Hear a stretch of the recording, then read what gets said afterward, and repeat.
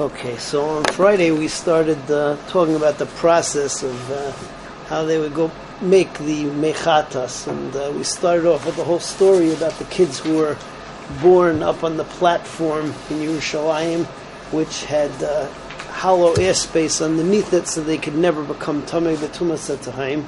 It was a chumrah, but that's what they did, and they went on the cows, the very wide oxen with tables on them, and they went to Meshileach, and according to one shita, they didn't even get down. They poured the water, they pulled the water up, and fine. That's pretty much where we are in the story. Right now they have the water inside the vessels, which are made out of stone. They're not makabel tuma, and they go back to Yerushalayim, and when they get to Har HaBayis, so they go back to another area, which is also hollowed out, so it's impossible for any of them to become tamei.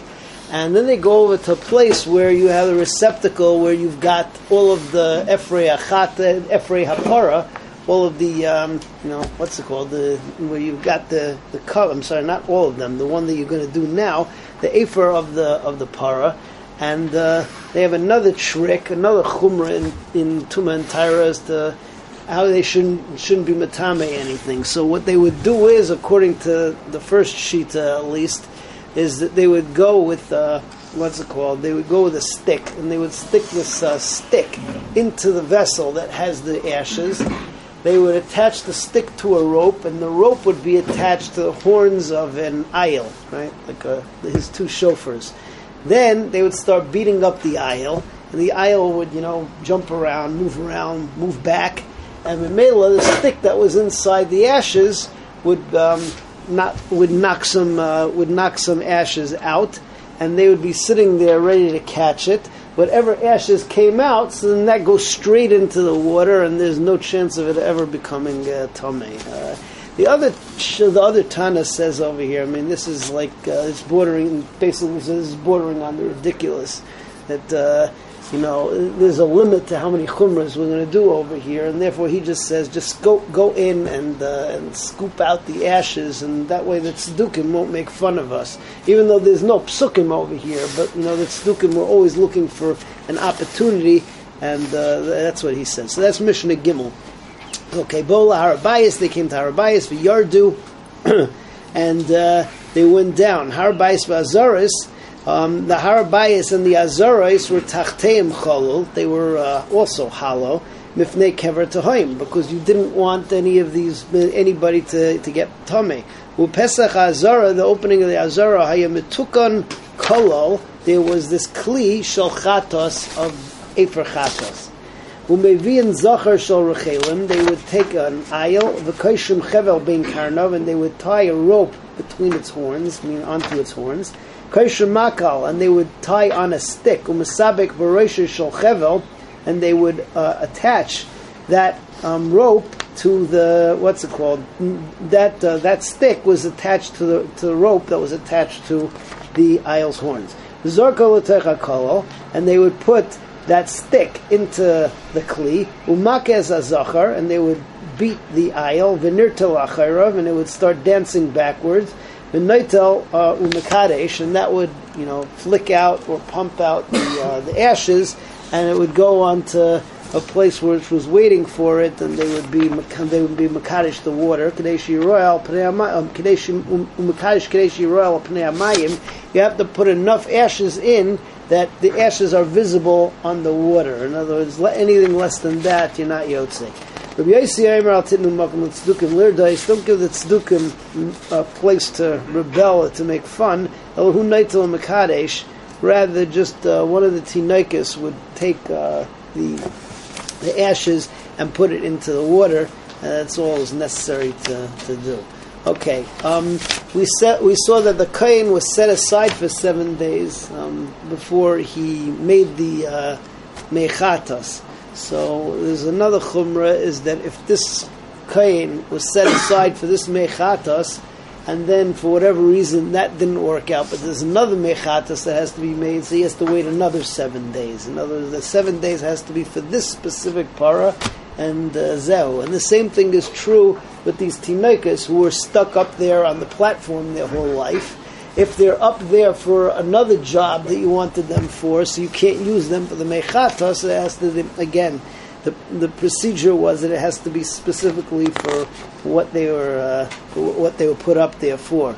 The last thing over here is that there's a machlokes as to whether you also sprinkle the tinaikas 7 times in 7 days, like you do with the kayin, who's going to make the mechatas. And we paskin that you don't. That's Mishnah Daled.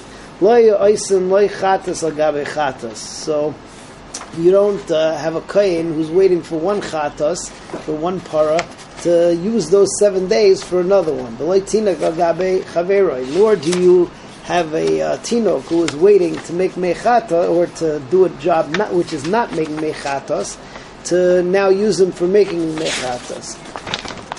B'tzrichim hayu atinoikas lahaza is the Rabbi Yosef Glili. Rabbi Yosef Glili says is that the tinoikas have to be sprinkled with the mechatas 7 times 7 days also. Rabbi Kiva Omer lo yitzrichim lahazais, that we're not machmir on that, and we don't do that. The last Mishnah for today. So Mishnah tells us over here that there were 7 para adumas going down to the time of the Mishnah, the second base of Mikdash, what we're talking about. There's macha, and like we said, that really what you're supposed to do is 7 days you sprinkle the kain who was set aside for the 7 days to make the mechatas. It should be a different para aduma's ashes every single day. If you can't pull that off, so then at least use 6 of them, or 5 or 4 or whatever, as good as you can get. You want to use as many para aduma ashes as possible, and they had them l'mishmeres in the storehouse over there. So what's it called? So that's the first part of the Mishnah. The second part of the Mishnah is just the machlokes as to what these 7 were. So according to one shita, there was one from the times of Moshe, there was another from the times of Ezra, and then the other 5 were from the time of Bayis Sheni after Ezra. But according to the second shita, all 7 were from Bayis Sheni, and it goes through as to who was the Kohen Gadol with each one of them. So that is Mishnah Hay. When Matzu Misheva, if you didn't find paradumas from 7 different paras, 7 different ashes, Aisa Mishesh, Mechamesh, Me'arba, Mishalosh, Mishtayim, Umiachas, Umiyasa'am. Okay, so who made them originally? So Harishayna asa Moshe. The first one Moshe did. Ashniya asa Ezra. Mechamesh, Me'ezra ve'elach d'Reb Meir. So according to Reb Meir's shita, it was Moshe, Ezra, and then the last 5 were sometime during the Bayis Sheni. Chachamim Maimrim, Sheva me Ezra ve'elach. All 7 were from Ezra and on. Miyasan, who did it? So Shimon HaTzadik v'Yochanan Kohen Gadol, Asu Shtayim. So they did 2 apiece. So that gives you 4. Then you have another Kohen Gadol, El Yoenai ben Hakayf. Okay, so that was number 5. The Chanamel HaMitzri is number 6. V'Yishmael ben Piavi Asu Achas. Each one of those made 3. So altogether you have 7. As Hashem, next time we continue with Mishnah Vov.